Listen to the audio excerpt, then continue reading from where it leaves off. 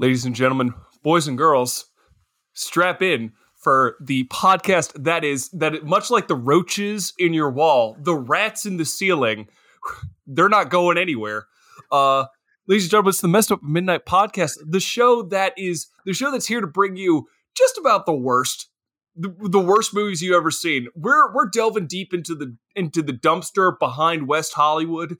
We're here to dig out all of the crap that you didn't have the guts to look for back in the day. And I'm your host for this episode, not normally, Michael Flaherty, and I'm joined by the Sharknado to my Avalanche Sharks. It's Max Steele. Max, how you doing, buddy? So are you saying I'm the Sharknado? I'm the much more better, well-known version of something that was already. You're the better off one. You're good timeline. You're good timeline. I mean, dude, I don't know, man. Avalanche Sharks. I don't know if you know this, Mike. It was our most downloaded epised, and we haven't talked about Sharknado yet. So for some fucking reason, we may fall into the same trap that the Sci-Fi Channel did when Sharknado came out, which is go, shit, I guess we're a Shark Channel now. I think there's already a podcast that does that. Exactly. We're coming for all the Shark Week stuff that comes out. We're doing Sharktopus, Sharknadoes 1 through 6 or whatever. We're here for it. Well, I'm just going to jump right into it. Ladies and gentlemen, this is our 1 year anniversary episode. I think we're about a day off, but approximately 1 year ago, we did our first episode, which Max, do you remember what our first episode was? Yes, if I remember correctly, it was the classic in the bad movie verse. It's motherfucking Samurai Cop, dude. It was Samurai Cop, and I just gotta say, I do feel like that is a movie that I'm feeling conflicted about our choice for our first movie. Because on one hand, Samurai Cop's a banger. It is a banger and a half. On the other hand, I feel like we went too hard too early. You know what I mean? Oh yeah. I feel like my God. I feel like if we covered Samurai Cop now, it'd be a different podcast entirely. Well, dude, I mean, looking at our first couple of episodes, we're going to get into kind of a little bit of the behind the scenes in this podcast. Mm-hmm. But yeah, dude, looking at our first episodes, we got Samurai Cop. We have Nacho Libre. We have Chopping Mall. We have Mac and Me. We got some heavy fucking hitters in those first episodes. And I think after that, we were like, okay, we might need to step off the gas a little bit. Otherwise, we're not even going to make it to 1 year. So then we started varying it up, and we'll get into that a little bit later. But man, Congratulations on making it a year, dude. Yeah, I'm picking up my mug full of definitely not a whiskey coffee, and I'm cheersing you, my friend. We have been doing this for a year, so I feel like we at least deserve a pat on the backs. Dude, we've had to watch these movies, and I want to give a shout out real quick, okay? First shout out I want to give is to my girlfriend. She has watched a good portion of these movies with me. She watched I think she was there for every single Texas Chainsaw movie and picked up movies, here and there. So Lauren, thank you so much for being by my side during this podcast and watching a lot of this just absolute trash with me. And the second shout out I want to give to is our buddy Nathan over at the Postmodern Art Podcast. He was the first person to really give us a shout out. And Nathan, I just want to let you know, if you're listening, we really appreciate it. Thank you so much for giving us a shout out and your kind words and advice. Yeah, and you know what? Since we're all doing thanks as if we're at the Oscars, I'm here to throw a few thanks in a few people's directions as well. I do have to send a thank you to my roommate Mitchell. Dude, I don't know what has possessed you to watch these dog shit movies, but hell, man, you've sat through more than a few of them, so I appreciate it. And also, yeah, to my girlfriend too, Ramina, I appreciate that. you also sat through a bunch of the Texas Chainsaw movies. Coincidentally, not the first two, i.e., the only ones worthwhile. But yeah, you sat through them, so I appreciate that. And also a very quick shout out to I'll do a shout out to my parents for suggesting some insane ass movies, some movies that I would never have uncovered back in the day, like some like stuff like The Legend of Buckaroo Banzai, and I think Chopping Mall, and what is it? Not A Night to Dismember, but I Dismember Mama. That's another one. Like these were all suggestions from my folks on just ridiculous movies that they remembered, and I just appreciate them delving back deep and uncovering just these horrible movies. Yeah. So, Mike, I mean, I'm excited. With this podcast episode, we're going to kind of be peeling back the curtain a little bit, sharing some of our favorite memories, giving y'all a behind the scenes look into things and, just some of the goings on behind the scenes. And Mike, I don't have anything else to say. If you just want to get right into it, I'm down if you are. Absolutely. Let's jump right into it. So how about we start off by describing kind of how this podcast came to be? Mike, why don't you start off from your perspective? Actually, before we even get there, Mike, how did you get into movies? All right. I do like I could say, let me sit back and just like pull out my pipe like I'm on a rocking chair and an old granddad, just be like, well, when I was a kid. No, So back when I was like a little kid, most kids are like, oh, like, why don't you go out and like go outside and play in like the woods, or like go play with like other kids or stuff like that. Where I grew up, there was no fun. There were no kids. All the kids were teenagers, and they were all more interested in like smoking weed and listening to Sum 41 than hanging out with an actual like 6-year-old. So I was like, okay, cool. I guess I'll just wander around outside for a couple hours, then go back inside. And because I wasn't one of those kids who had like a Super Nintendo or like an N64 or PlayStation, my default was just the TV. So I was like, I developed this like repository of just useless 90s and 2000s movies and information. And as a result of that, by proxy, I just got subjected to movies. A bunch of movies that I probably shouldn't have been seeing back in the day as like a child. Like the OG Terminator at age 7, I don't think is a real wise decision. But you know what? When Spike TV shows that, Star Wars, and really weird commercials at 10 a.m., you know what? You just start to like just go with the flow. R.I.P. to Spike TV. R.I.P. to Spike TV. Spike TV was weird as hell. Can we just talk about that? It was like Spike TV and G4 were like these weird cultural moments. Yeah, I miss G4. Dude, G4 was weird, but I love it. I do miss G4. No. So essentially what came to be was because I didn't have access to like consoles or anything, like you could only play little internet games like, I don't know, I'm trying to think of internet games like Fancy Pants Adventure or Run 2 or whatever until you get bored. Mm-hmm. Yeah, exactly. And then so essentially what happened was I would just sit down with my parents, my sister, my mom, and pretty much watch any movies I could find. So and that's how I essentially just got really just deep into the movie world. And then we'll get into how the podcast came about, but let me flip it on its head. Max, how the hell did you get into movies? So, as every kid did, you had your selection of movies that you really liked as a kid. And, I never really thought about movies as like a thing that I want to, get into or do until I was about in like middle school, I would say.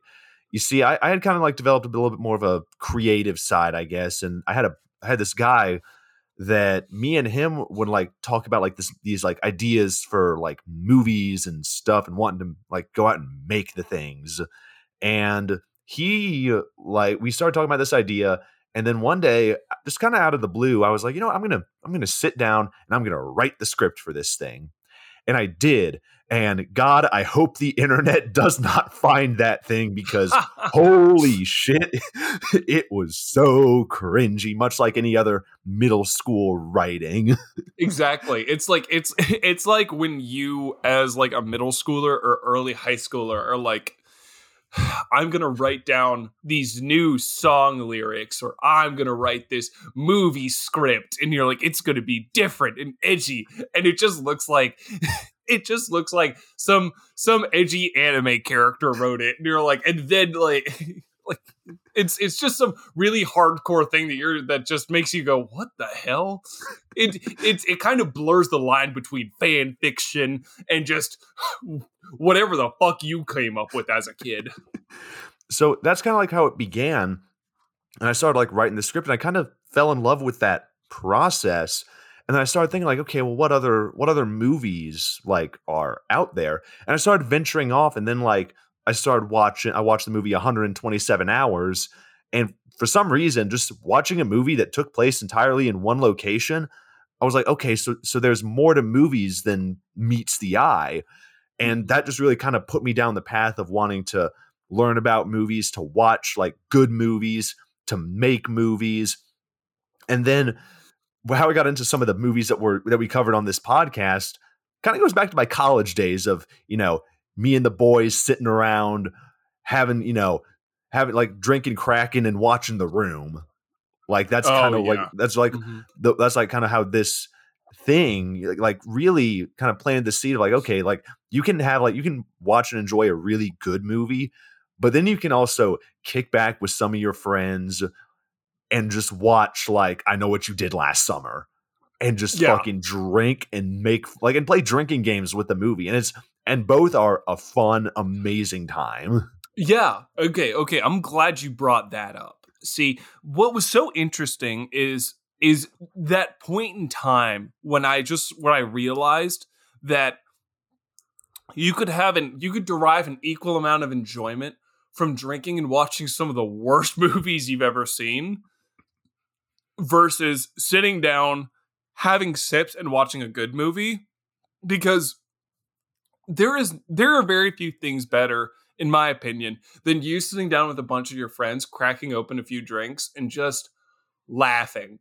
Like, it is just hilarious with the way some of these work. Hey, a lot of them are just bad. But the ones that are funny, like, oh my God, I wouldn't trade it for the world. Hey, if I'm being honest, like I found a group I used to know in high school and still hang out with to this day. I remember at one point just reaching out to one of them, being like, "Hey, what are you doing?" And they're like, "Oh, we're having our like bad movie night." And I was like, "What the hell is that?" And they're like, "Oh, well, we sit down, we go to a local video store, we buy like 5 or 6 DVDs of movies that sound ridiculous, and we watch them and we drink." And I was like, "Well, sign me up." I was like, "That sounds awesome." And lo and behold, that's where this idea got into my head, is just those good times that I had just sitting around and just watching just the most ridiculous ass movies. And so me and Mike, we both kind of had this like love and enjoyment of just schlocky movies, but we had known each other again for a very long time, like back in the days of old high school cross country. That's how we met. And the friendship just kind of blossomed when we both like discovered we were both metalheads and also liked Requiem for a Dream. That was the weirdest situation. It was like the Spider-Man meme where it's the two Spider-Mans pointing at each other. We're like, "Oh my God, you're a tall lanky white guy who likes Motorhead and watching Requiem for a Dream and not going, 'Holy shit, I can't watch this ever again.' Whoa, let's be friends." Yeah, so despite our vast differences in running speed, all right, okay. You run like a 60-year-old chain smoker, and suddenly everyone's a fucking comedian. Hey, I was still faster than you and went on to run in college, so kiss my ass. Hey, you shuffled. You granny shuffled, all right? You still faster than you, though. Still faster than you. Damn. All right. Fine. I know when I'm wrong. So yeah, we just kind of like we started hanging out at cross country practice, and that kind of evolved into just like the two of us like getting in my car and just getting into shenanigans.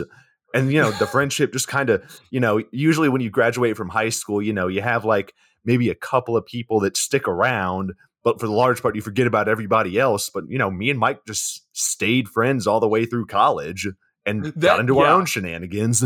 Yeah, exactly. That's always my favorite thing is I always remember, and granted, every high schooler under the sun experiences this. But in my brain, I just always heard my parents be like, hey, realistically, high school is not the be all end all.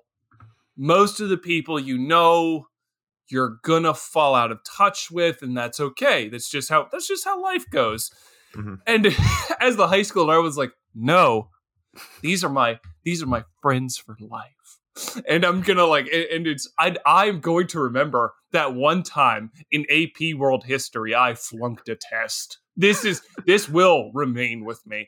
And lo and behold, they're fucking right. But yeah, no, us staying in contact and just even well into like college days where you and I would just like call each other and just be like, hey, want to just go do something absolutely idiotic and then afterwards go, all right, cool.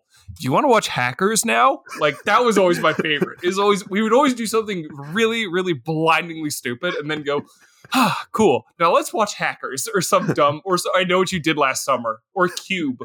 That was another favorite of mine. I remember Cube. I remember us watching that. Mm-hmm. So yeah, I mean, we just just remained in contact throughout, college, and then later on when we both graduated, and then Mike, you were still in college while I was out working, and I was like living in South Georgia, so we were still apart, but still maintaining that contact. And then you graduated, and then I moved back up to Atlanta, and we started hanging out on the regular. Oh yeah. And I think both of us just did that like stereotypical white guy in mid to late 20s looked at each other and was like, "Want to start a podcast?" That's my favorite thing. Is like as a white guy in his mid 20s, you try and make sure that you don't fall into every stereotype under the sun. But you know what? We looked at those and we went, yes, and we put on our improv shoes and went, we're going to do all of that and more. Are we going to talk about movies a lot? You bet we are. Are we going to start a podcast? Sign us up. Like, we just checked out a bunch of lists on shit white guys in their mid-20s are really into and just decided, let's make this into a podcast. And that was really funny. I even remember the day when we started to do that, because it was literally you and me in your car, and we were both talking, and then the conversation went from ha ha ha, wouldn't it be hilarious if we started a podcast? Ha ha ha, that'd be crazy. And then we started then we sort of Mr. Magoo'd ourselves into workshopping, and then we went, oh shit, oh this is gonna happen, isn't it? And then lo and behold, we started doing it. I mean, dude, looking at those like first 3, well, actually, our listeners might not know this, but we actually recorded 4 episodes in Mike's basement, in your dad's office, on we used Audacity and just what microphone was it that we used that we just crowded around? It was a 15-year-old Audio-Technica microphone that I found digging through every family has that one closet that you're like, we don't talk about that closet. Not like you have skeletons or like corpses or something in the closet, but it's literally just filled with a bunch of shit that no one likes to open because then they have to like put a bunch of shit back.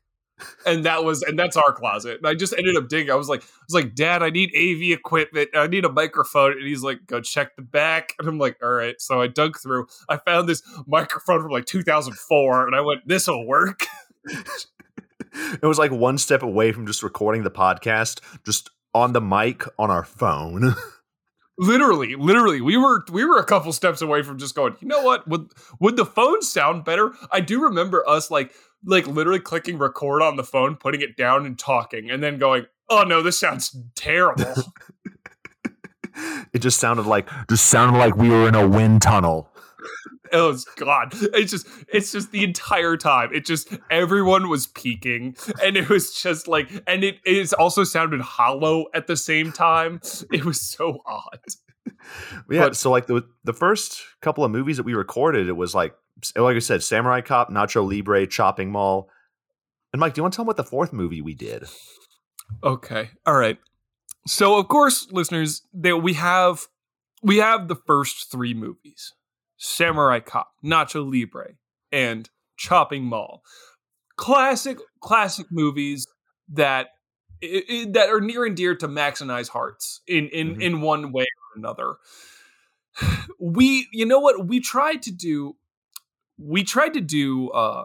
a new bad movie. We were like, okay, so we'd done a more relatively recent good movie. We've done two, one movie that's classic bad movie, and then a movie that's, it's bad, but it's a little under the radar. So we were like, okay, how about we do a new bad movie? And the new bad movie at that time, Space Jam 2, A New Legacy. And I gotta say, that movie, that movie's tough. God damn it, that movie was bad. And it was really funny because listening to the audio recordings of that, you can obviously tell that we were struggling to find jokes for that movie. We did not have the required improv bouncing off of each other chemistry props to make jokes about Space Jam yet. So it is just rough silences and coughing and no, you go ahead, say what you're gonna say.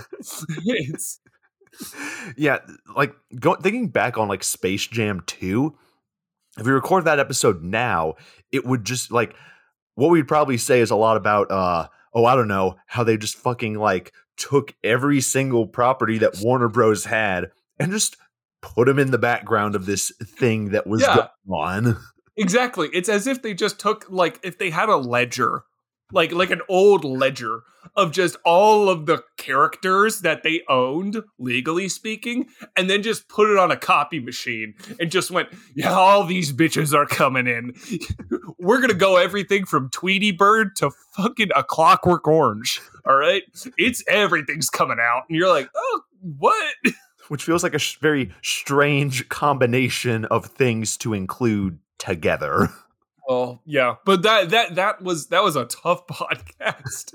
So you'll have to bear with us and take our word for it when we say that was a not good podcast. Granted, hindsight 2020, the first couple episodes that we recorded sound rough. Mm-hmm. They sound rough. That being said, I still believe that those are miles and miles better. Miles and miles better than Space Jam. Oh yeah. So yeah, take our word for it. It's not. Ooh, we're gonna make sure that stays buried down. That's like our skeleton in the closet that you guys are just never gonna hear unless we both decide if we get to like a certain number of followers or downloads or whatever. Yeah, exactly. Maybe we'll release it. Maybe if we get a certain number of downloads or whatever, then yeah, we'll do it. But stay tuned for that. So that's how like the first couple of episodes got started, and then like life got pretty busy. And that was back in like what ended like 2021, like end of the year around that time. It was 2021 September is when we started, and then we took a hiatus. Yeah, because just both of our lives got busy, and then fucking Mike decided to leave my ass and fly all the way to Chicago, because he has a job out there or some shit. Yeah, exactly. It's look at me pursuing a career and attempting fiscal responsibility and financial independence. I'm a real asshole over here. You fucking dweeb. Look at this nerd trying to be independent. So you went off to Chicago, but then once you got settled, we were like, okay, let's pick this back up, and we started doing remote recording. and then got a couple of episodes under our. How many episodes do we get under our belt before we started releasing them? Oh, geez. I think we got. Oh, I remember because we had our tack on of 3 episodes, and we recorded another like 5 or 6. We just really just put the pedal to the metal, and from January to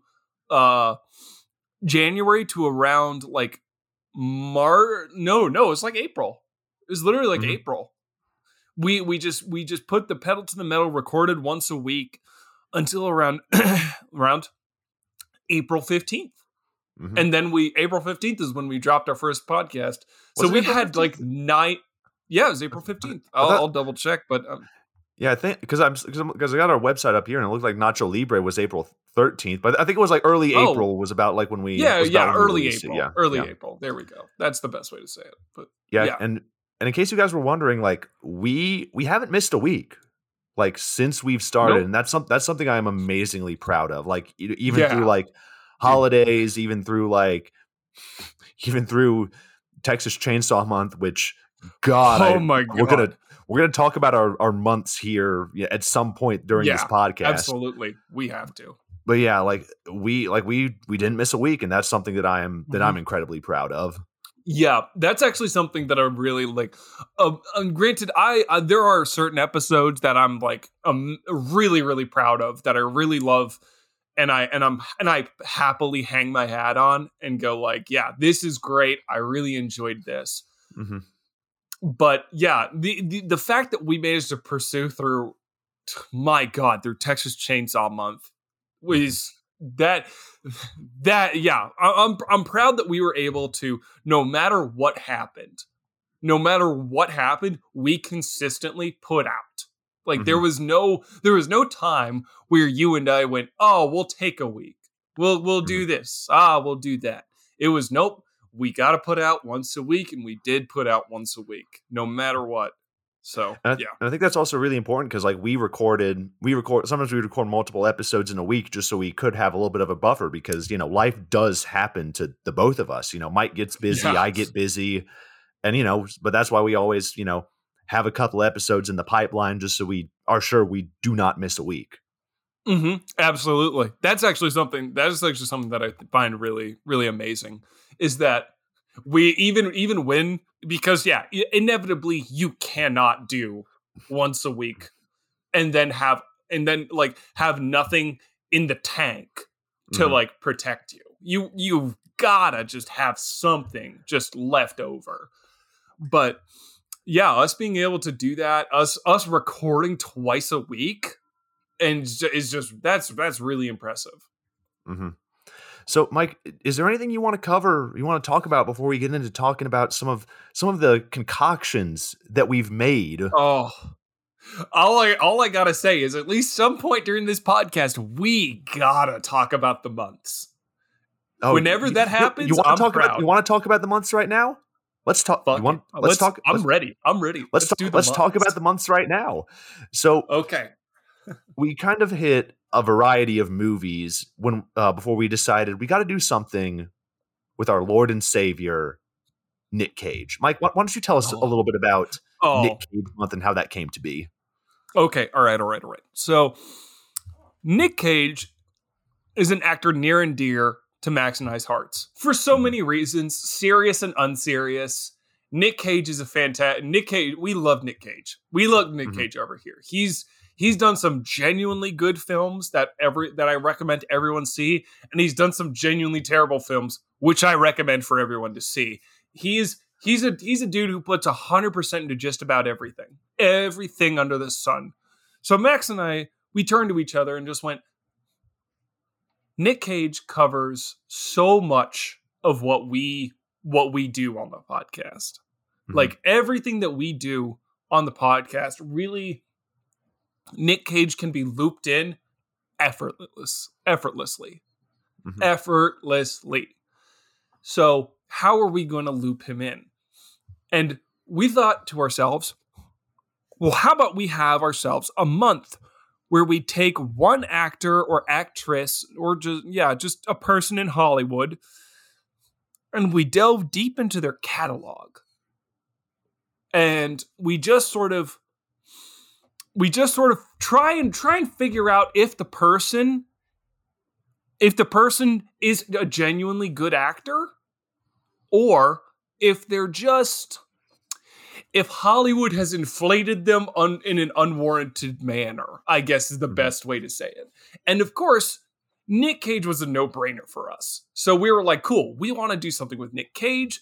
We want to delve into his filmography because god damn, he's got a lot of it. And just like, yeah, just peek behind the curtain. So that's how Nick Cage month came to be. Mm-hmm. I mean, I really like our selection of movies. Like, we missed a lot of movies with Nick Cage. Mm-hmm. Like, we're gonna, like, if you love Nick Cage, don't worry, we're not done talking about him. But I mean, just by picking like The Wicker Man, Ghost Rider, Mom and Dad, and Pig, and then The Unbearable Weight of Massive Talent as like our kind of epilogue piece, I think that kind of encompasses everything that we love about Nick Cage. Now, Mike, what are some movies that you feel like we missed during Nick Cage month? Okay, all right. So I feel like the big ones are early Nick Cage stuff. I really feel like early Nick Cage was something that we skipped on. And I actually think I mentioned this in our epilogue for Unbearable Weight of Massive Talent. I think that with Nick Cage, his early stuff was the stuff that made Nick Cage a star in Hollywood. So Moonstruck is an easy one. Moonstruck it's the movie he did with Cher back in, I think, 87. It is fantastic. Oh my God, Moonstruck is fantastic. And then you have also, I think, Leaving Las Vegas is a good one. Raising Arizona. But the one that I think was the first modern day, how the world knows Nick Cage, a Nick Cage movie, was Con Air. My God. Yep. Oh, Con Air is just beautiful. It is so magnificent. I love Con Air so much. And it is a shame that we missed all of these movies, because all of these movies are great in their own way, be it for ironic reasons or for unironic reasons. But yeah, no, Nick Cage definitely is coming back, because I mean, I don't think either of us will allow him to not. No, listen. If we had to pick an actor to embody this podcast, obviously it would be Nick Cage. And absolutely. for me, I would have to pick, I feel bad that we didn't talk about Willy's Wonderland. Oh God. And Mandy. Cause like those kind of fall in like a similar vein of like, you know, just being completely outrageous. Mandy is actually a good movie, but in Mandy we get Nick Cage covered in blood in his underwear. I think he's holding a carton of milk, just screaming to the high heavens. And then in Willy's Wonderland, motherfucker doesn't say anything, but we still get those like classic Nick Cage facial expressions. It's amazing. Honestly, both of those are fantastic. I haven't seen Mandy, and I genuinely want to watch Mandy. God damn, Mandy is such a good damn movie. I do have to say, Willy's Wonderland is one that I just saw. I just remember hearing the description from a friend of mine, and I just went, "Oh, it's Five Nights at Freddy's, but with Nick Cage." And they went, "Essentially, yes." And I was like, "Oh my god, how could we forget this?" So I'm down. I'm ready to watch Willy's Wonderland. Good Lord. So Nick Cage month was our first like big celebrity month, but let's move on to talking a little bit about Texas Chainsaw Massacre month. Mike, how'd that come to be? Oh, baby. Oh, okay. All right. Well, you know, with Messed Up at Midnight, very early on, well, actually, to start off, Max and I are both horror buffs. We love horror. Horror is a huge part of our movie loving sort of. We really have a lot of stake in horror. We really both hold horror close to our hearts. Some of our favorite movies are horror movies. And, you know, if there's anything film snobs know, it's that Hollywood definitely likes to turn its nose up at horror. So this podcast very quickly became our sort of platform to sort of push everyone to just look at horror and go, oh yeah, maybe there's something here, be it good or bad. But like, horror is definitely something that we want everyone else to love as much as we love it. Mm-hmm. So very quickly, we established horror, specifically horror from the 70s and 80s, as being a sort of staple on the podcast. A bunch of those schlocky, sort of ridiculous horror movies that got churned out back in the late 19th century. Just that was, or not 19th. Jesus I was Christ. say, what movies are we talking? This the old train robbery. Yeah, exactly. It's my favorite horror movie. It's when Buster Keaton is running down the street. No, the 20th century. So, God damn it, that was a slip up. No, okay. So essentially, we both decided that Halloween was kind of a prime time for us to really like go head first into horror. And we decided that the best way to do that is to do a franchise of sorts, because there's so many of these horror movie franchises. Like everyone can think of like the Halloween franchise, the Friday the 13th franchise, Nightmare on Elm Street, and then Texas Chainsaw. And Texas Chainsaw is my favorite horror movie, just because I think the effect it had on cinema cannot be understated. And my co-host is a fan of Texas Chainsaw. I don't know if he's I think he really enjoys it, but I don't know if he I like Texas Chainsaw. Yeah. I like Texas Chainsaw. Yeah. So we were like, okay, let's do all of Texas Chainsaw front to back. And we did, all in 1 month, all 9 movies. And it was one of those, that was the first time I feel like you and I both were in it for the love of the game. Like we always are in this podcast, but we were doing this because we loved horror cinema. And the going got tough like mid to late October, where you and I would just get on twice. I think one time we did 3 times a week, where we would sit down and just look at each other in the face and just go, okay, all right, let's get this over with. All right. And then just try and get through it, just because that much of one franchise in 1 month just wears on you. Just wears on you. Yeah, and especially like when we would get, because I mean the first half, like I still think that our discussion about the original Texas Chainsaw Massacre is probably our best like analysis and like discussion piece when we go behind the scenes and look at some of the stuff that happened. But then once we got to like, I don't know, Texas Chainsaw Massacre 4, which one's that one? The Next Beginning, or the Next Generation? Next Generation. Once we got to Next Generation and then started going into like the remake, it got kind of, it was like dragging. And then when we watched fucking Leatherface 2017, oh my god, that was the low point. Yeah, that was definitely the low point. Yeah, Leatherface 2017 was definitely the low point. So yeah, I think it's apt picking, Texas Chainsaw Massacre as our first like Halloween double feature extravaganza.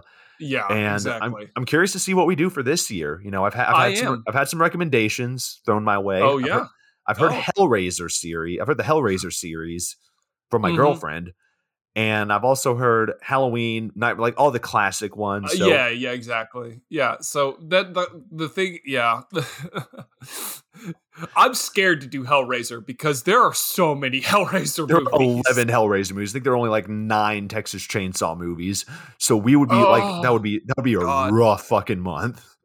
That would be damn. We would be in it. We would be in it for the long haul for Hellraiser month. So yeah, guys, we're still going to be coming back to Celebrity Month this year. We're still going to be coming back to our double feature extravaganza in October later this year, and then our Hangover Month as well. So guys, you just gotta stay tuned for that. But Mike, we did do our Hangover Month. I'm going to mention some of the movies a little bit later, so we'll probably just have to brush over that one for now. Because Mike, I want to talk about the cocktails. Oh, okay, all right, let's jump in. The things that we have made. Now, the first thing I want to ask you, Mike. How have your cocktails developed over this year? Okay. All right. So the way it's funny because if you've stuck with the podcast or watched or listened to any of the early podcasts versus now, you can see at least, and we're talking for me now, not for my co-host. Yeah. you can see my cocktails have sort of ebbed and flow in a very interesting way. Because when I first started off, I was thinking single items. I was like, what is the single thing that best embodies this movie? So with Samurai Cop, I did that was the first one I ever did, and that was a shot of cheap clearance aisle sake, and then a Coors Light or a Bud Light or something like that, and you drop the two in and down the hatch. And I still think that is a very good embodiment for the movie. But what you can also see is that I sort of tested out various sort of ideas. I tried different things to see what would best encompass a movie. And I think as I sort of started to get closer to our current date, I saw my drinks sort of pick and choose from all that I tried over the years. So after I sort of got comfortable with the idea is I started to do situations. So my favorite, one thing that's a staple on our podcast is the cocktails all also very commonly coincide with a certain scenario you're in that just reminds you of this movie. So one of the more recent ones is the drinking your cocktail while listening to positive affirmations, or the Night to Dismember one where it's listening to game show music, like sort of like things that have to be going on. And then as I moved away from the situations, I began to just sort of take specific cocktails and then breaking them down and changing them. Those classic ones like that are, I'm thinking Glitter is a good one. Glitter and Happily Never After. That's a very recent one where it's you take a actual cocktail itself and then change stuff. And then after a certain point, I also tried to just make cocktails based on ingredients and how they related directly to the people. So a prime example is Santa's Sleigh. For those of you that will watch Santa's Sleigh, I literally picked out specific items and related them to specific characters and themes in the movie. And then it kind of, at a certain point, I think with Geely, it started to just sort of cement itself. It sort of became a sort of combination of all of it.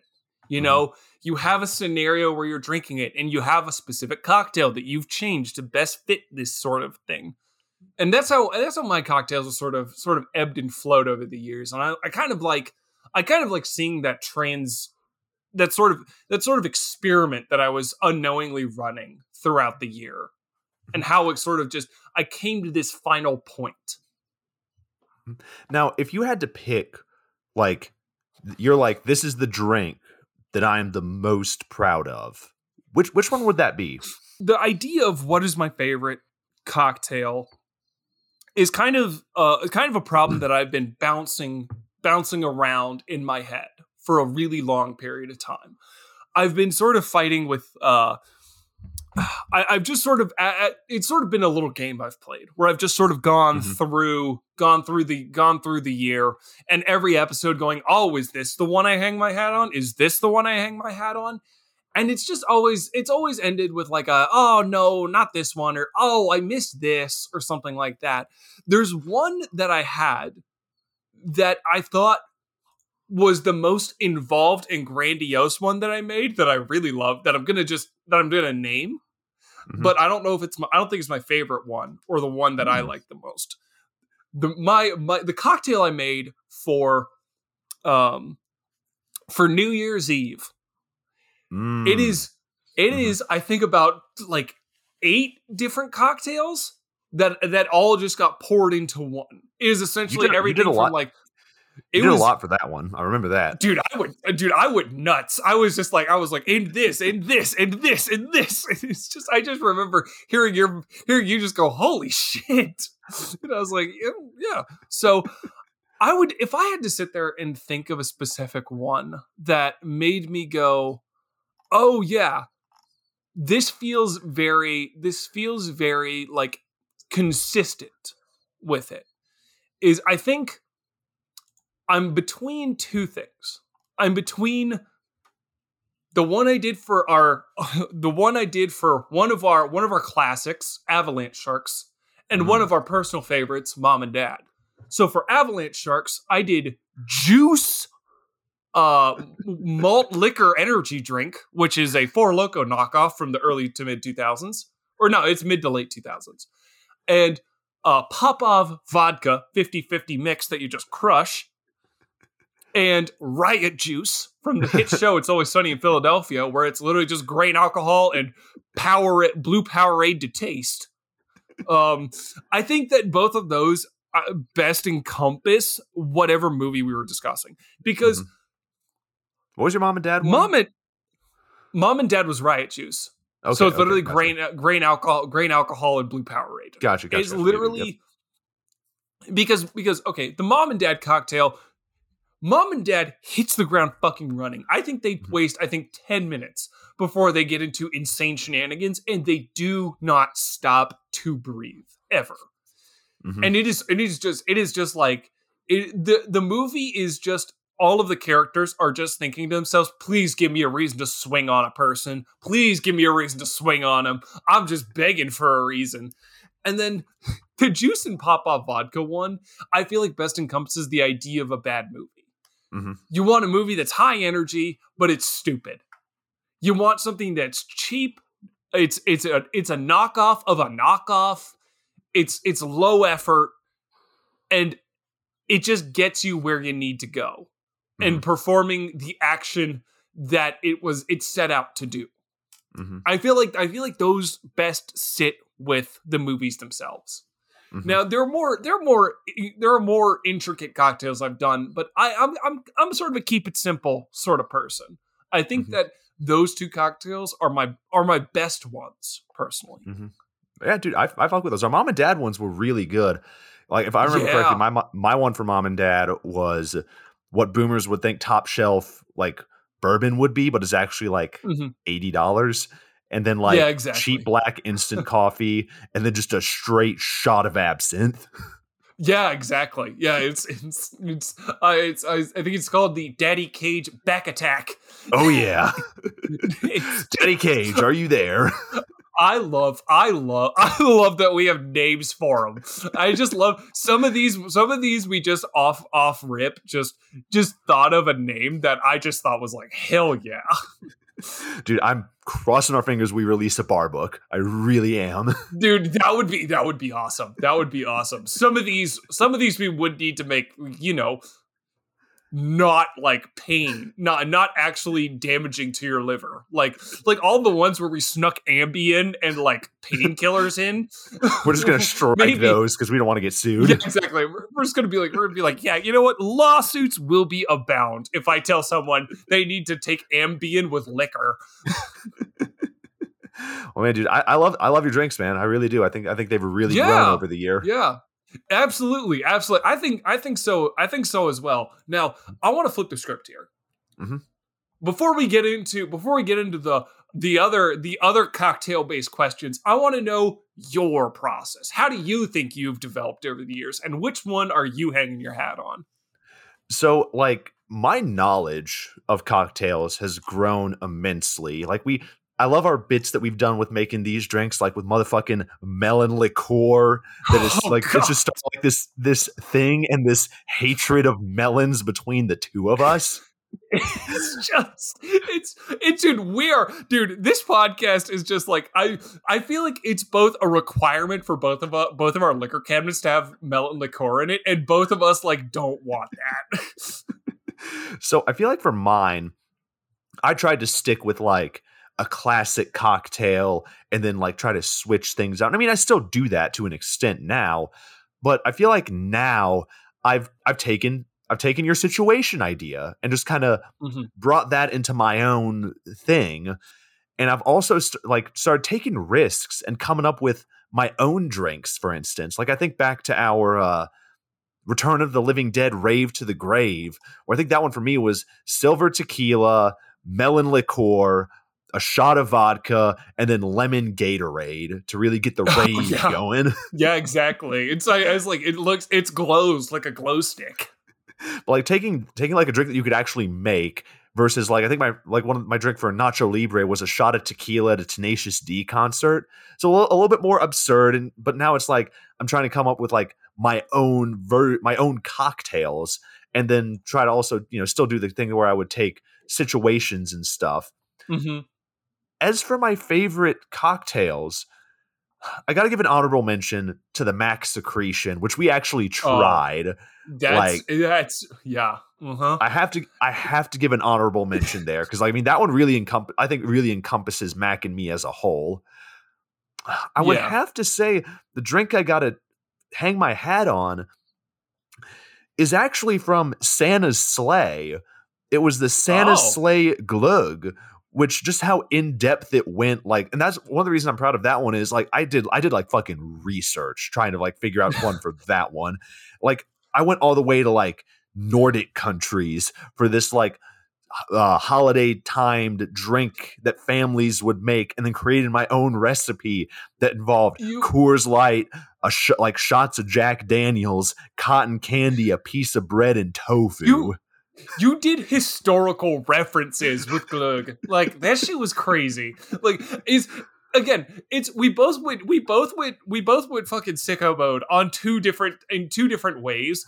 Like I just went like nuts with like ingredients, and you went nuts with historical research and accuracy, and then incorporating classic American like drinking culture into it, which was just awesome. I remember just hearing about Glug, and I was just like, that's badass. I was like, that's so kick-ass. But I also wanted to give a shout out to my favorite situation that I came up with. Oh, it would have to be my dive bar situation for A Night to Dismember, just because like of how fucking ridiculous and in detail I went about the bartender missing 3 teeth, where he takes a jar, like he takes the special drink that's just Everclear and like a cheap dusty beer, and he goes to the back and takes the drink back to you, and it's red. Next thing you know, you're throwing up in the bathroom next to a homeless person. Like I'm proud of that one. That's a great situation cocktail. That best encompasses A Night to Dismember, because you walk in and you go, I don't want to ask questions, maybe he knows what he's doing. And then you're just like, by the end of it, you're like, oh my God. You're like, oh, this is terrible. Mike, do you have a favorite situation? Okay, so I think my favorite situation cocktail, like there are ones that just sort of always like come into mind. Like I think one of the old school ones was for Puppet Master, where it was you have to burn a sage piece around an Irish coffee in order to encompass it, or I don't think it was for Sarah T. Actually, it may have been for Sarah T. But it's a glass of really nice wine that you spill on a couch. But you sort of just you don't want to like let it go to waste, so you just like suck it up from the couch cushions. But I think the most situational cocktail that I kind of hit it out of the park with this situation specifically was just it's one that made me laugh the most and go, yeah, that's about right, was the drowning game show music for A Night to Dismember. Like, yep. I like it's just I don't know what my brain was on when it came up with that, but just that the idea of listening to the come on down to the like what's it called, or like for fast money, and the noise music as you're like chugging a drink and it's just your ears are hurting. It's just that was such a funny image in my brain. And dude, shout out to everybody who listened to our A Night to Dismember episode, because that's like what our second most downloaded episode. Yeah, absolutely. That went up. That was really nice. It was like it was so funny hearing about the A Night to Dismember like going off, because it was funny because I saw that it was doing decently well, but I like kind of turned it off because I was like, I don't know, I got things to do. Yeah. And then you texted me like an hour later. You're just like, hey, turn that back on. It's actually doing pretty well. I was like, oh shit. So I just scrambled over and I was like, son of a bitch, it's doing really well. Now, do we have, between our two, like, do we have an overall favorite cocktail of this podcast? Okay, if I was to pick, now granted, I don't know if this is the one that I think I'm like, oh, that's my favorite. I think it's the one that I have the fondest, tightest memory of, and that's the Max Secretion, personally. Yeah. The Max Secretion is the one that I think is the most personal of memories to me. It's just, oh my God. It's just the taste of Coke. Lemons is just burned in your mind. Yeah, it's just you just have Midori just in your mouth with Coke, and you're like, ugh. We got to do another drink tasting at some point. Absolutely, I'm more than down. We got a repertoire. Yeah, dude, I'm also gonna have to probably go with the Max Secretion, just again because of the memories from the drink tasting, and just having to drink that thing twice.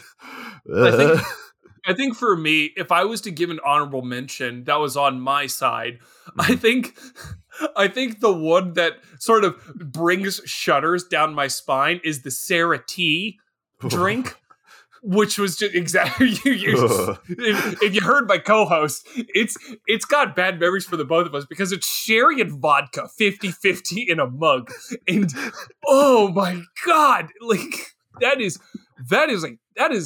alcohol. Like that is just alcohol. And speaking of me, getting disgusted, I have a question for you, Mike. What is our nastiest cocktail, and why is it horse jizz from Bucky Larson? Dude,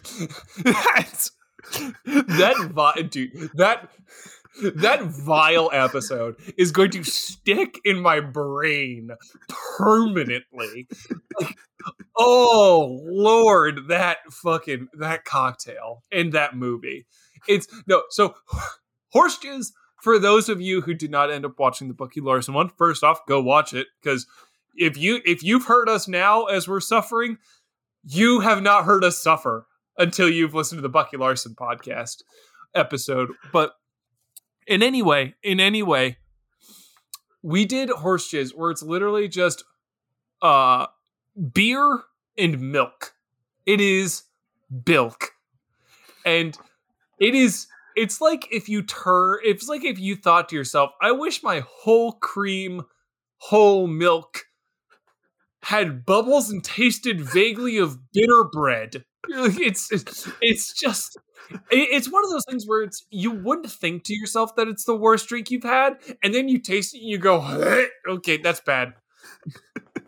Yeah, that one was, by the way, quick shout out to Christian and Amy for helping us film that taste testing video. You guys are awesome. Thank you so much. Yeah, y'all are troopers. Y'all are troopers because y'all also had to have the smell of beer and milk just embedded in your nose.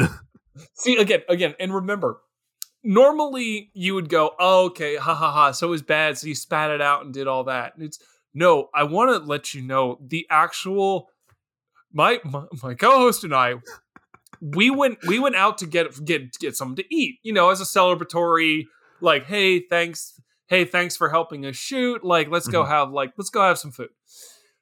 Our stomachs were doing backflips for hours after we drank horse jizz.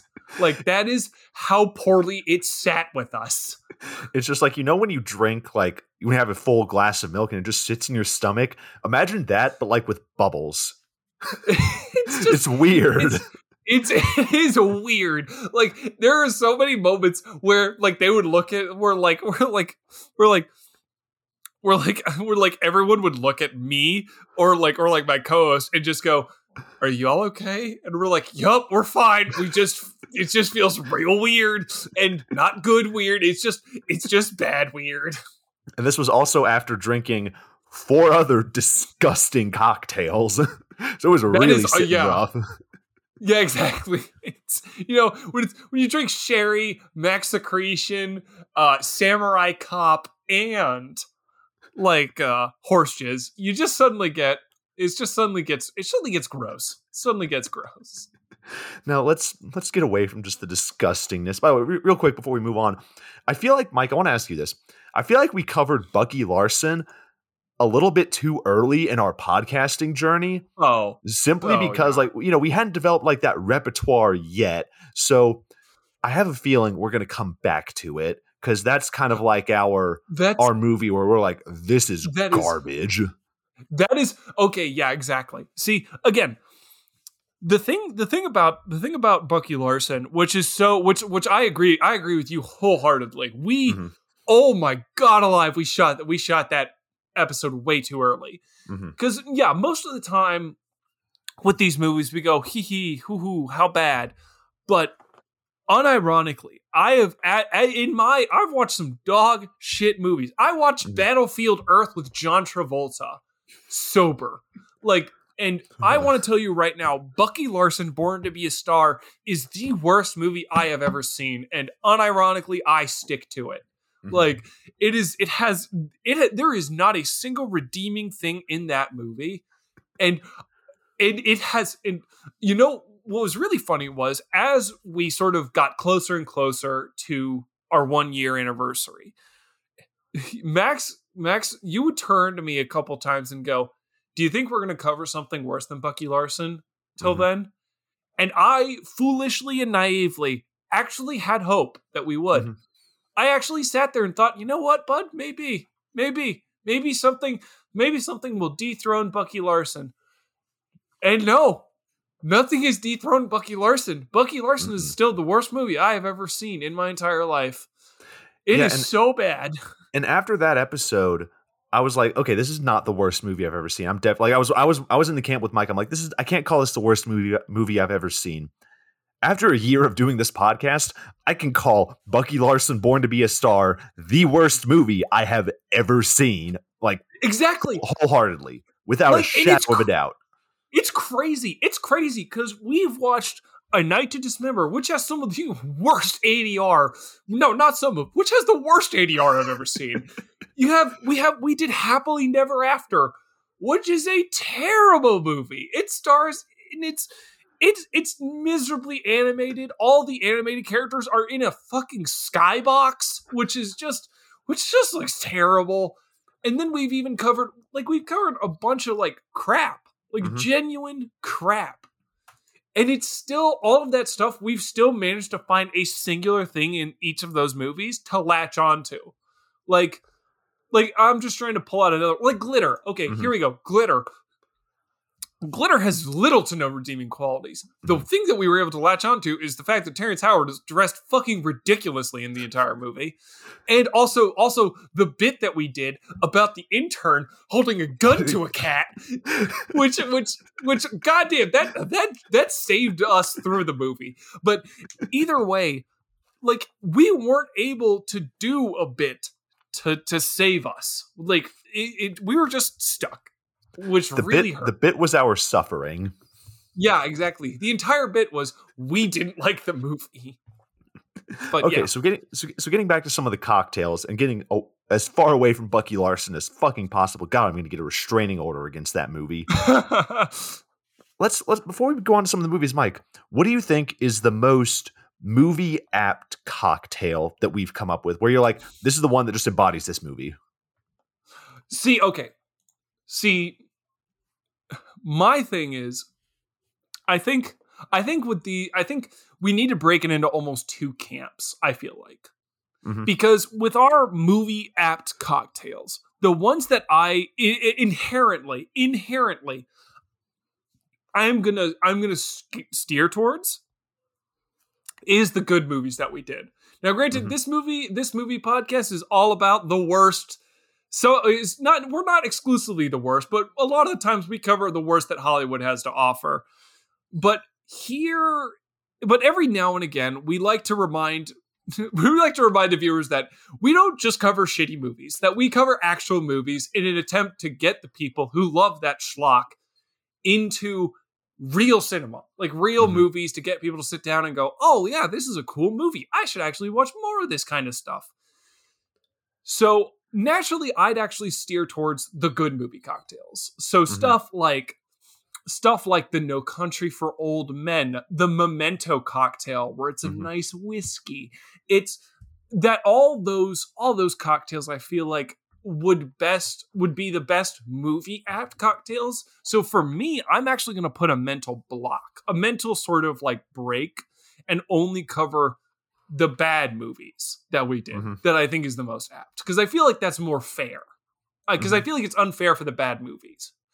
I would say if I was picking one, I think that the one that I thought was very movie apt was the was this may be a little bit of a left field call, Okay.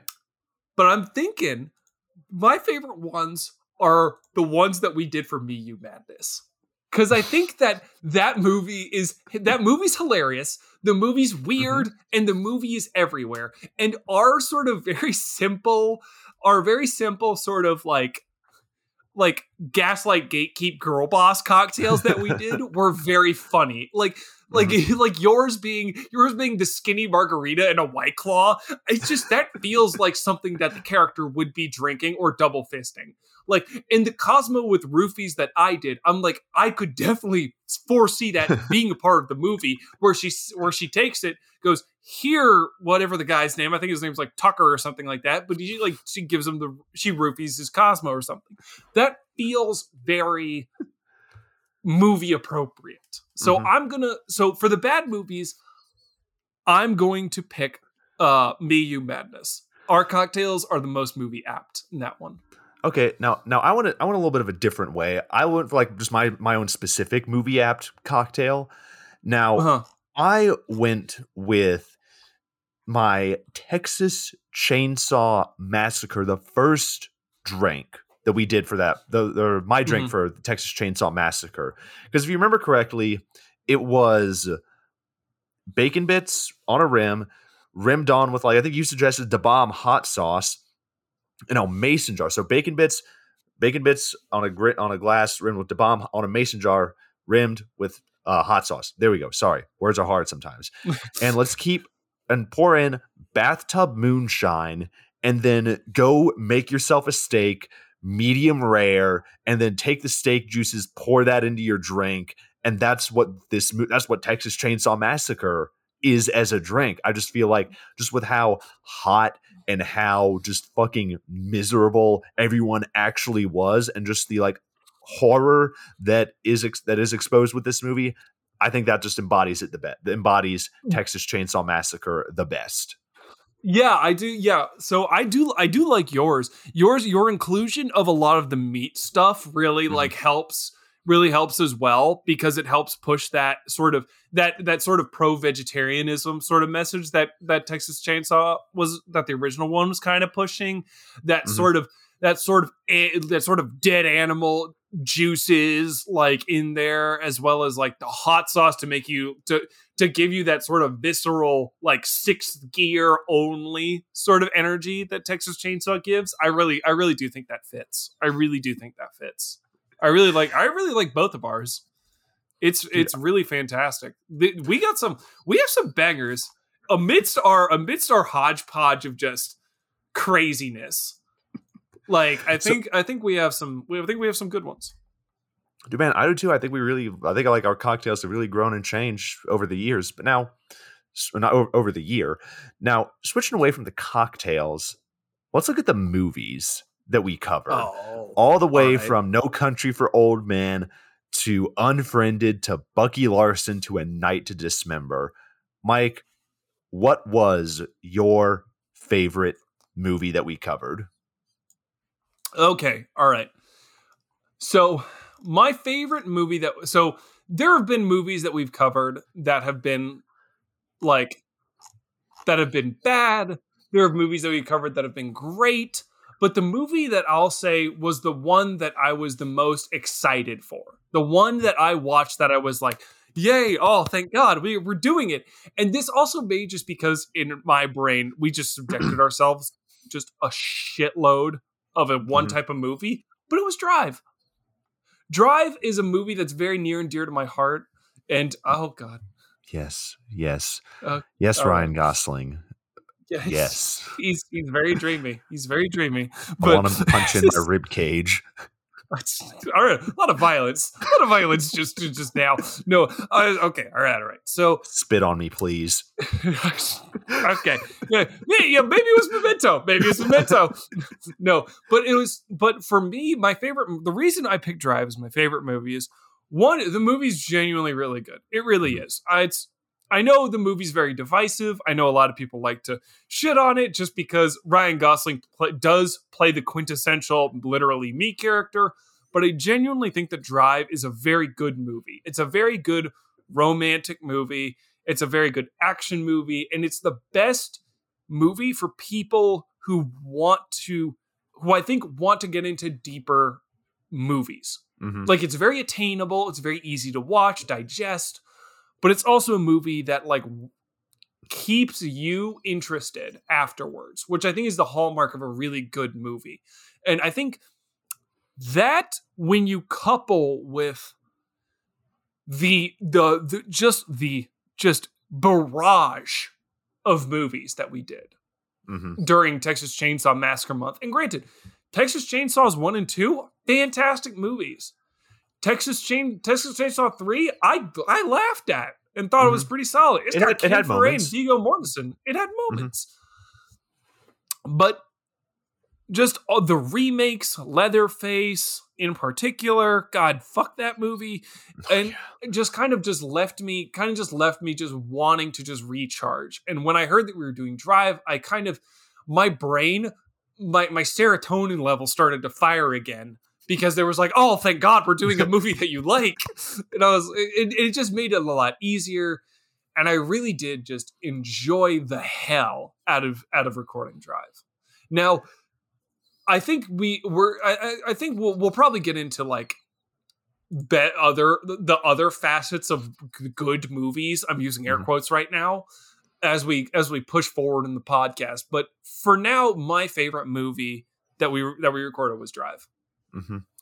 Yeah, and for me, like I do the bit, where I'm trying to like get Ryan Gosling to come marry me and like do just unspeakable things to me, which is I'm probably on a list for that now. So hell yeah. For me, like again, Drive is an excellent choice, and I think when we covered it, it was a great kind of like palate cleanser.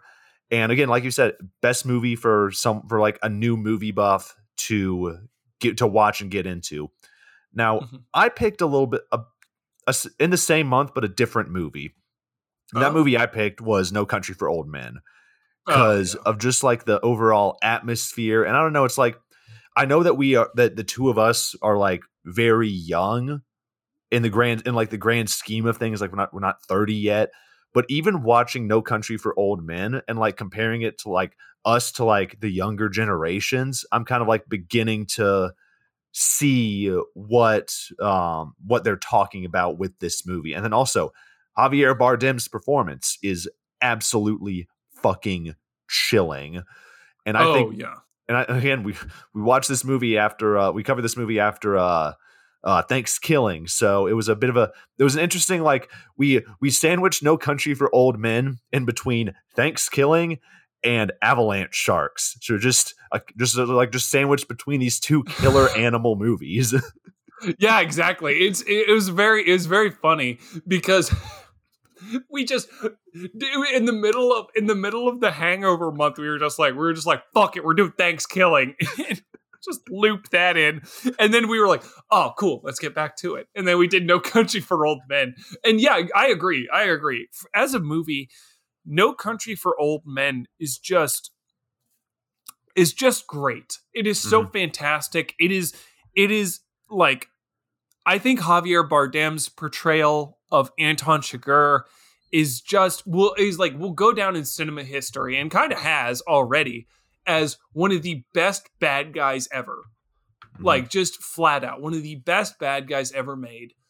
And it's just, the entire movie is just start to finish. It is just fantastic. Yeah, I couldn't agree more. That's a fantastic pick. And dude, that ending too, just with how really sparkly and that monologue. Oh my dude, if you guys have not done yourself the favor and watched No Country for Old Men, please, for the love of God, do, because holy shit, that movie just it hits you every time you watch it. Oh yeah, 100%. Now let's look at like some of the. We've covered a lot of decades throughout this podcast. We've covered movies from the 70s. We've covered movies from the 80s, from the 2000s. Mike, if you could pick a movie that best embodies its decade, what would it be? Okay, all right. So let me see. So I'm looking through right now. I think if I had to pick a movie, the movies that really fit the decade, I feel like the ones that come to mind: Samurai Cop, easily, far and away. Samurai Cop, I feel like is a very 80s movie, even though it takes place in the 90s. God damn, it is an 80s movie. Well, see, I actually have one that I think also best embodies the 80s. And Really? I'm gonna tell you what that one is. Oh, I think I know what it is. It's motherfucking Radioactive Dreams. Oh shit! Nope, never mind. That's what were you thinking? Oh, No Retreat, No Surrender, dude. Well, I think when did No Retreat? Now that one came out. We're gonna talk about No Retreat, No Surrender. Lauren, thank you for suggesting that movie for the podcast. But like, yeah, just Radioactive Dreams, dude. Just fucking go watch that movie. That is true. Ridiculously 80s. That is one thing. Yeah, I will totally take a pause to this and just address the audience. Go watch Radioactive fucking Dreams. You don't need to be drunk to watch that movie. Oh my god, that movie's amazing. Watch Radioactive fucking Dreams. It is a crime that more people have not watched Radioactive Dreams. It is the soundtrack alone is nuts. Like, it is insane. They put their whole body into that damn soundtrack, and it shows. Like, I still to this day I'm playing Guilty Pleasures by Sue Sade. Like, I'm with it. But okay, go ahead. I was gonna say, no bullshit. Like, I was working on my own personal film, short film during this time, and I'm not even fucking with y'all. I put on Guilty Pleasures right before I was about to go on set and start directing, just to psych myself up and get excited. Yeah, you were like, oh yeah, gotta get into it. Exactly. So, okay, all right. So for me, the way I'm putting everything together is I have the 70s, which I have the 80s, and I'm putting Samurai Cop as the 80s. That is, okay. I'm hanging my hat on that. Samurai Cop is the 80s movie for me. For the 70s movies, I'm bouncing between I Dismember Mama and A Night to Dismember. I think I'm gonna go with A Night to Dismember, because that feels more 70s, with everything being, their whole house being wood paneled, and just that really dingy urine yellow that was so common at that time period. I really, really think A Night to Dismember fits that energy. And so we have A Night to Dismember for the 70s. We have Samurai Cop for the 80s. For the 90s movies, we haven't done a shit ton of 90s movies, but if I was to pick one, I really think Barbed Wire is my 90s movie. They try the thing is like I'm gonna be leaning on your Radioactive Dreams choice a lot, because Barbed Wire does the same thing but 90s. In like mid to late 90s, not early 90s when it's like grungy and stuff, when they're trying to do the super like, yeah, we're cool, we're badass, let's play some Limp Bizkit over the track, and you're like, oh god, okay. So I think that is a good 90s movie. For my 2000s movie, I'm picking Bratz. I'm picking Bratz, because the outfits, the aesthetic, high school's crazy, and they're in like this super multi-million-dollar California high school. I think that feels very 2000s to me. You see, I want to jump in here, and I want to say that I picked a 2000s movie. Like, I feel like Bratz best embodies like the mid to late 2000s the best. But if I had to pick a movie to best embody what we think of as like early 2000s, It's got to be motherfucking Scooby Doo. I knew you were gonna pick Scooby Doo. Scooby Doo's great. I love Scooby Doo. I love Scooby Doo. I love Scooby Doo so goddamn much. Scooby Doo. Oh my god.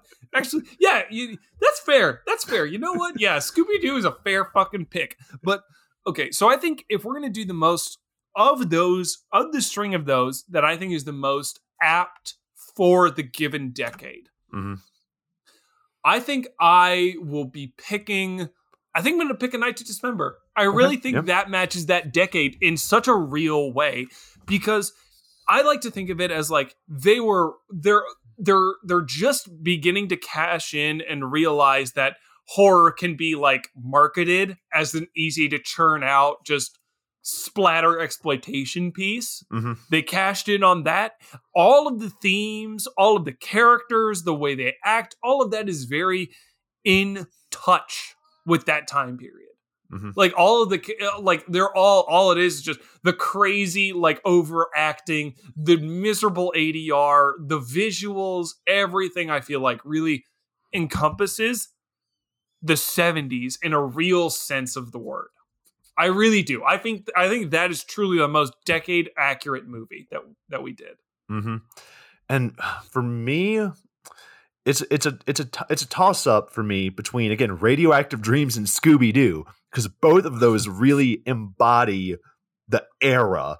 But I think I'm gonna have to go with Radioactive Dreams for the fucking soundtrack. I mean, it guys, is. Like, I know we harp on the soundtrack a lot, but go fucking listen to it. It's so good. It's so fucking good. Please do yourself a favor and go listen to the Radioactive Dreams soundtrack. It is insane how much effort they put into that soundtrack. It's all of Radioactive Dreams is magnificent. All of Radioactive Dreams is fucking magnificent. I will not rest until everyone has seen Radioactive Dreams. Oh my god. That movie's so good. Now, I want to switch gears a little bit, Mike. What do you think was the best drunk movie to watch that we covered? Okay, all right. So the way I'm thinking about the idea of the best drunk movie, my thought process when I hear that is what is a movie that is not good enough to watch sober, but once you're decently inebriated, not wasted, not trashed, not like, and not tipsy or buzzed. I'm talking about you're there, you're truly drunk. A 5 out of 10. I think yeah, exactly. I think some of the best movies for that are, if I had to really pick one, I think I'm going to pick one of our early ones. I really think that we hit some heavy hitters back in the day. I think Chopping Mall may be my favorite drunk movie, because sitting down sober watching Chopping Mall, of course, it's got ridiculous moments that make you roll your eyes, but I think that you being inebriated, watching a robot that looks like Wall-E just roll around a mall and just kill teenagers, that all are just supposed to be various stereotypes of one another, and they just follow the stereotypes so I guess to the T. I think that really, like, I really feel like that hits a nerve in a real way. You know what I mean? Yeah. I feel like that really hits you harder when you're 3 sheets to the wind. Because I feel like other stuff that you can pick, like I think like Deathbed or Puppet Master or even Reptilicus, like those, either you have to be shit-faced or you can watch those dead sober. That's my big thing, is like, can I enjoy this when I have no drinks in my system? That was the big difference for me. Yeah, I think Chopping Mall is definitely, like, again, some strong episodes to start off with. I think Chopping Mall is a great, again, like you said, a great movie to like watch either, like when you're there, it's fucking amazing. So like I fuck with your Chopping Mall answer. Because you see, for me, you mentioned it earlier, for me, it's got to be No Retreat, No Surrender. Oh, Dude, because I mean, that is true. Because Yeah. listen, sober, you can watch the fight scenes and be like, damn, that's pretty cool. But when you're three sheets to the wind, dude, the fucking acting and like what's that one character's name? RJ? Is that who it is? Motherfucking RJ. RJ. God, I love RJ. Him just being like, yeah, and like just dicking around. Like, oh, I think it's amazing. And like fake Bruce Lee. And then fucking Jean-Claude Van Damme just kind of being there one scene, not showing up, and then all of a sudden he's back again. Like this movie and just the plot and just like the ripoff of Karate, like it's great, especially if you're a martial arts movie buff. This would probably be like my go-to, like, guys, let's kick the night off right. Let's get some drinks in our system. Let's watch No Retreat, No Surrender, which that was like our first episode to get over 30 downloads. Yeah, exactly. That was the first episode that really kicked off. That really made us go like, oh shit, okay, people watch this. No Retreat, No Surrender always holds a very close place on my heart. I love No Retreat, No Surrender. That was an out of left field hit for me. Like, everything you just said. Like, I'm all about everything you just said. Like, it is so great. And the entire time that that quote unquote Bruce Lee is on screen is just magical. It's so the ghost it is so Bruce Lee appears. Oh my god! In this movie. I still love my one of my favorite things is the main character just going up to Bruce Lee's actual gravesite and going, "Help me, Sensei Lee," when every like martial arts nerd is like, "He's from China, he's not a sensei, you fucking idiot."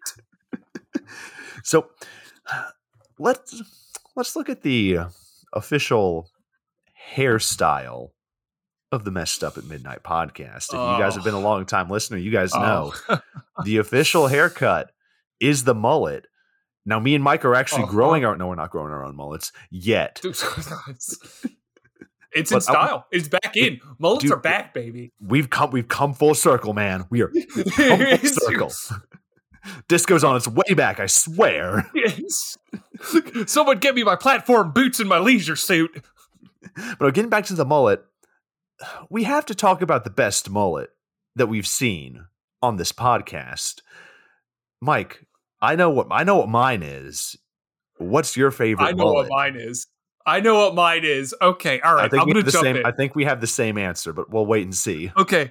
I was like, we'll wait and see because we may have different ones, but I think the most majestic mullet, and this isn't like, oh my god, the mullet is like crazy or something like that. This is just the most like I looked at it and I just went, that is a goddamn mullet if I've ever seen one in my life. Like there are ones like I feel like the best mullet is not the craziest one. It's not the one that's got the most insanity to it. Mm-hmm. A mullet, the best mullet is a mullet kind of mullet that you can look at, point your finger at, and go, hell yeah, brother. You've got yourself a goddamn mullet. And I feel like the one that best encompasses it is, personally, it's the main bad guy from Samurai Cop. His mullet, I love his mullet. I love his mullet so much. He's got a flat top on his forehead, and then he's got a mullet down to his shoulders that flows. It's beautiful. He looks like if he wasn't wearing a suit, he'd be listening to Leonard Skinner and like lighting a metal barrel on fire. Like it's so awesome. And plus he's got the Tom Selleck bushy mustache to go along with it. It all kind of encompasses everything. I love it. I fucking love it. Listen, our Mullet Achievement Award could, like, again, and I had Samurai Cop too, okay? Mm-hmm. So, but it wasn't just like Samurai Cop. It was just Samurai Cop as a whole is like the best mullet ever. So I want to give Samurai Cop our Mullet Achievement Award. Absolutely. Mullets of the year. all around a samurai cop. My God. Those dude, right off the bat, the Best of Midnight podcast, we didn't choose to talk about mullets. Mullets chose to have us involved in their world, in their culture. And because, dude, right off the fucking bat, like for episode 1, off rip, day dot, we just got mullet city. Like it was just nothing but mullets. Listen, I know there's like the mullet championships. So if you guys need like commentators or like special guest host, please hit up the two of us. Hit up me and Mike. We will do it. We will do it. Just fucking Absolutely. sign us up. We love a good mullet here. I was like, we will talk about the best mullets. We will do the mullet championship. We will sit down and do mullet analysis and like have the board and everything and do like draw circles and everything and talk about like, well, you see here, it's not enough bangs going on right here. That's oh my God. We we're John Madden in like the NFL on Sundays, just going like, now what you see here? What happened? And you're just like drawing. Like, I will become a scholar of the mullet. Absolutely. Like we aren't already. We are mullet scholars. Don't sell yourself short, buddy. Now, a couple of the other bits that we've had going on this podcast. One thing we've noticed a lot of these bad movies have glorious mullets, but also a little technique called the snap zoom, where it's like you zoom in on something really fast or zoom out of something really fast. And I got to give a shout out to the motherfucking movie, The Wicker Man. The snap zoom there when Nick Cage is holding he wakes up from a dream. He's like, oh, okay, it's all good. He's sitting in the dock. Then we snap zoom out and there's just he's holding like a dead body. Like that shit. Oh yeah. That is so glorious. And it's out of fucking nowhere too. So that's why I think Wicker Man has the best fucking snap zoom that we've seen. I agree. I think the best snap zoom is definitely going to be like, I feel like the snap zoom would always be a Nick Cage movie for either of us. But I gotta say, the snap zoom that made me laugh the most is definitely the snap zooms and this is a recent one, in Zeroville. When it would just be a snap zoom on James Franco's gargoyle stone face, and it would just be a random snap zoom on him, and then it would pan over to Will Ferrell being super emotive, and then it would pan back and snap zoom to James Franco, who just hasn't moved or changed his expression at all. I don't know why, but my brain thought that was hysterical. Like, you have this big dramatic zoom in on just James Franco, who's not doing anything. Like, who's literally just existing. He literally is existing, and the movie is like, who's like, whoa, like they zoom in. It's just fantastic. But yeah, The Wicker Man, I think, has the best singular snap zoom moment. I can agree. I can agree with that. I can agree with that. So let's look at our most. Well, we already kind of covered it. We have a list of subjects that we're going to be talking about, and one of them is our most painful movie, and then I added, and why is it Bucky Larson? Which, I mean, we've already covered. I don't need to say anything else about Bucky Larson. It's yeah. So okay, all right. So we've already said our piece about Bucky Larson and how that brings. That is a painful movie. But okay, all right. Away from Bucky Larson, let's go. What's number 2? What's number 2 on the list? What's number 2? What is the movie that you think it brings you pain? All right, I'll let you go first. Well, I thought I did, but now I'm thinking about it, it's kind of a tie for me between Geely, which is bad, but I think I'm gonna have to go with Ice Pirates. Because that movie, we haven't. I don't think I think we've kind of mentioned it here and there throughout this podcast. But I want to take a second to talk about just how batshit insane and how tired Ice Pirates made us. Oh my God. You know what? I was going to sit there and do a whole thing on, oh my God, yeah, Geely and Glitter and Sorority Boys. The way those are some. No, Ice Pirates. Yeah, Ice Pirates. Because Ice we Pirates. We need to take a second to talk about that movie. That was a different type of painful. See, with Bucky Mhm. Larson, you're like, oh, I'm viscerally unhappy. Oh my God. Like, oh, I wish I had that hour and a half back. Ice Pirates felt like I just ran a 5K in like, I don't know, clogs. Like it's just I was like I'm hurting. I'm exhausted. I need like a cigarette and a break. Like I need to just sit down for a second. Like what on earth? Yeah, that movie is absolute. I just remember having a headache after watching Ice Pirates. And my job is trying to keep track and explain everything, like kind of what's going on, so you guys have context for it.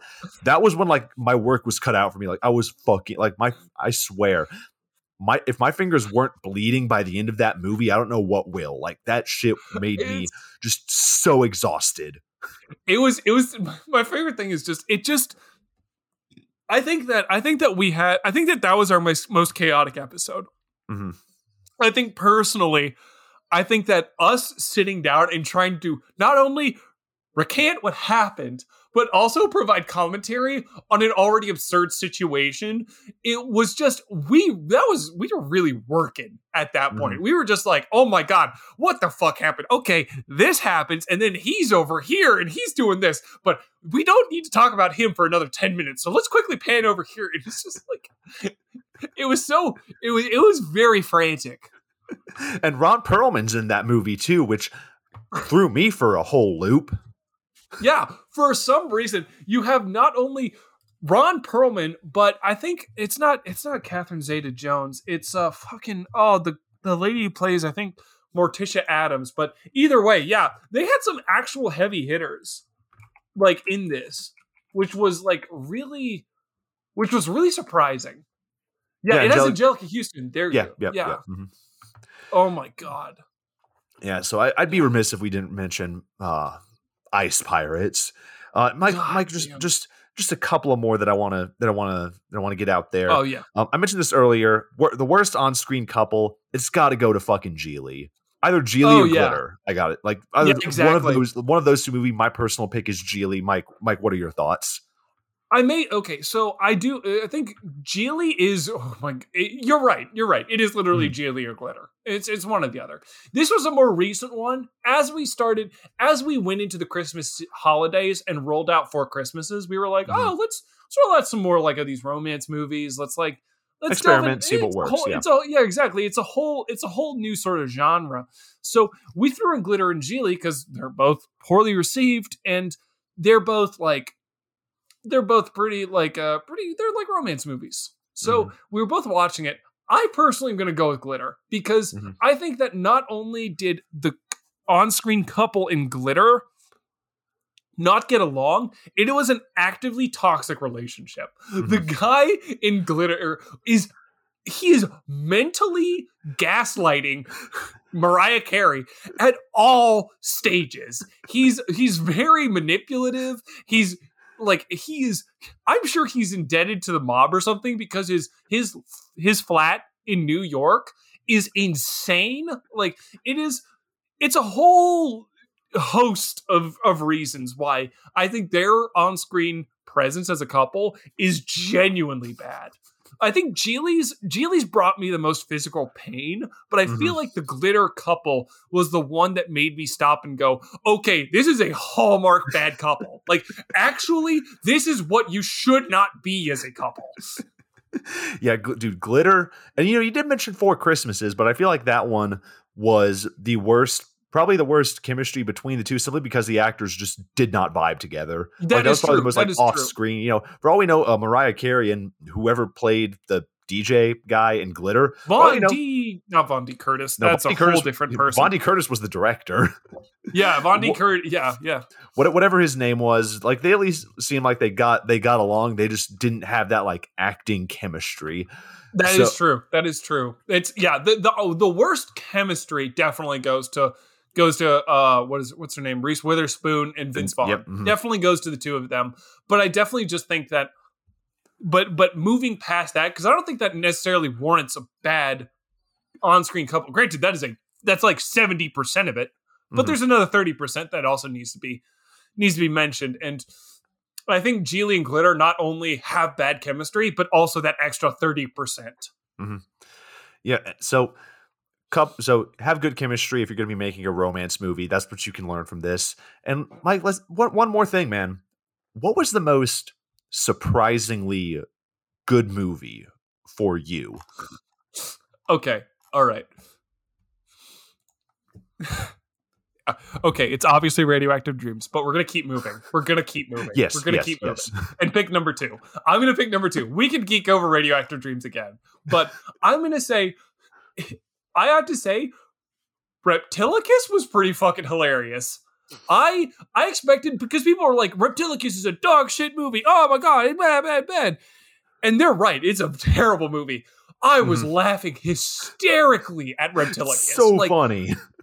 It is hysterical. Like the monster they have in Reptilicus is a melted. It literally looks like it's been melted with a heat gun, and then you can see the strings as they rear its head like a puppet, and it's so funny. That and like the first, I guess it's not CGI'd, but like the first death where it's the guy getting eaten by Reptilicus, and it's literally like listeners, I'm not joking.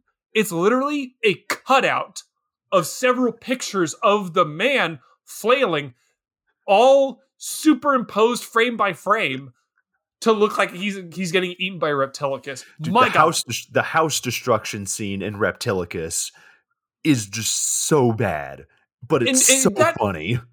That and also Reptilicus destroying the city. It's so funny because when you think of monster movies, monsters destroying the city, obviously it looks like a model town. I mean, yeah, it's CGI didn't come until like the 80s, so you're gonna expect it to look a little corny, but like at least in like the OG Godzilla, he's actually destroying stuff and like causing havoc, and you can suspend your disbelief enough to go, whoa, he's destroying the town. Not in Reptilicus. Reptilicus, they're like, oh my God, he's destroying the town. Doesn't destroy a single building. All he does is gently lay his neck and head on a building and then drag it across the roof and go to another building and do the same thing, which is... He just fights like a really large giraffe. Yeah, exactly. He's just swinging his neck around. Like, he really does fight he fights like a giraffe. Like, it's so ridiculous. Like, I really think outside of Radioactive Dreams, and I'm going to let you geek out over Radioactive Dreams, but I do think that Reptilicus is number 2. Yeah, again, Radioactive Dreams, most surprising movie, I would have to say. But like the second one, I'm going back to Texas Chainsaw Massacre month for a movie that surprised the both of us. Because I remember when we started recording it, we were both like really hesitant about saying anything. We were like, wait, did you actually like this movie? And you're like, oh my God, yeah, I did. Like, okay, cool. So again, it's not a good movie, but this was the most surprising one for me, and that would be Texas Chainsaw 3D. Oh yeah, that movie. Like, it is. I don't know if it was just because of all the shit Texas Chainsaw movies that we watched, but watching this one, gotta say, pretty fucking enjoyable. There's some cool kills. There's some, it made me laugh.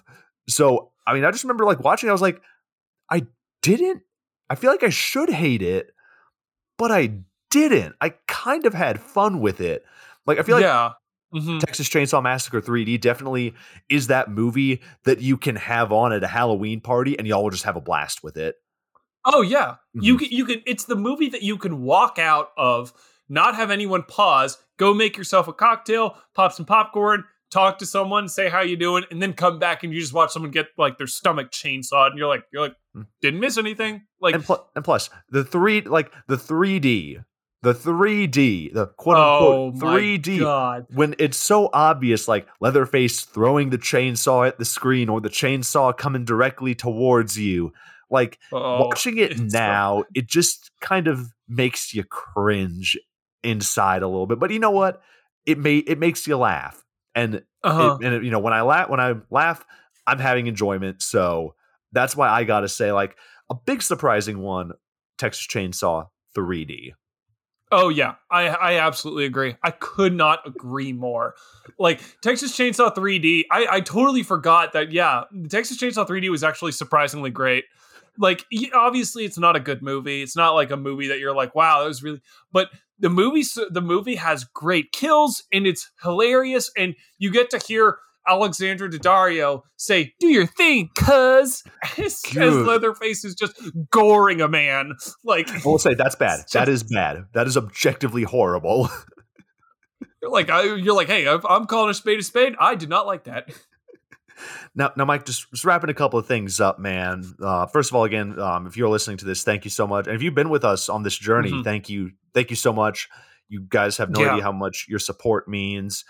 And of yeah, course. I just have, I just wanted to say thank you to everybody, for taking the time, because I know there's a lot of content out there, and for the simple fact that you guys are choosing to listen to us, choosing to, follow us on Instagram, choosing to like retweet us and all that. It just means the world to us. So audience, thank you so much for being a part of this journey along with us. And we look forward to many, many more years to come.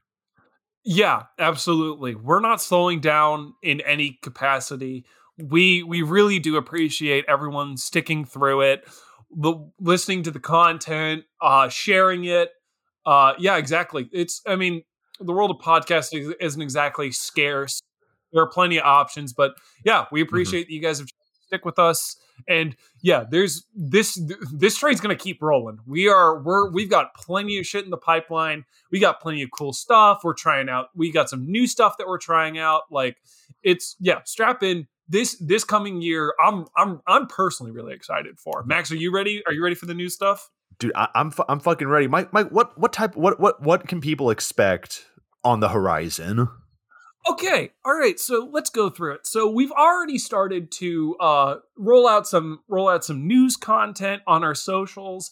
As you've seen, we're planning on keeping that rolling, getting a little bit more in depth, and just sort of really tapping into like what's going on in modern Hollywood. Because I don't know if you've been listening to the podcast, but modern Hollywood isn't exactly on our radar.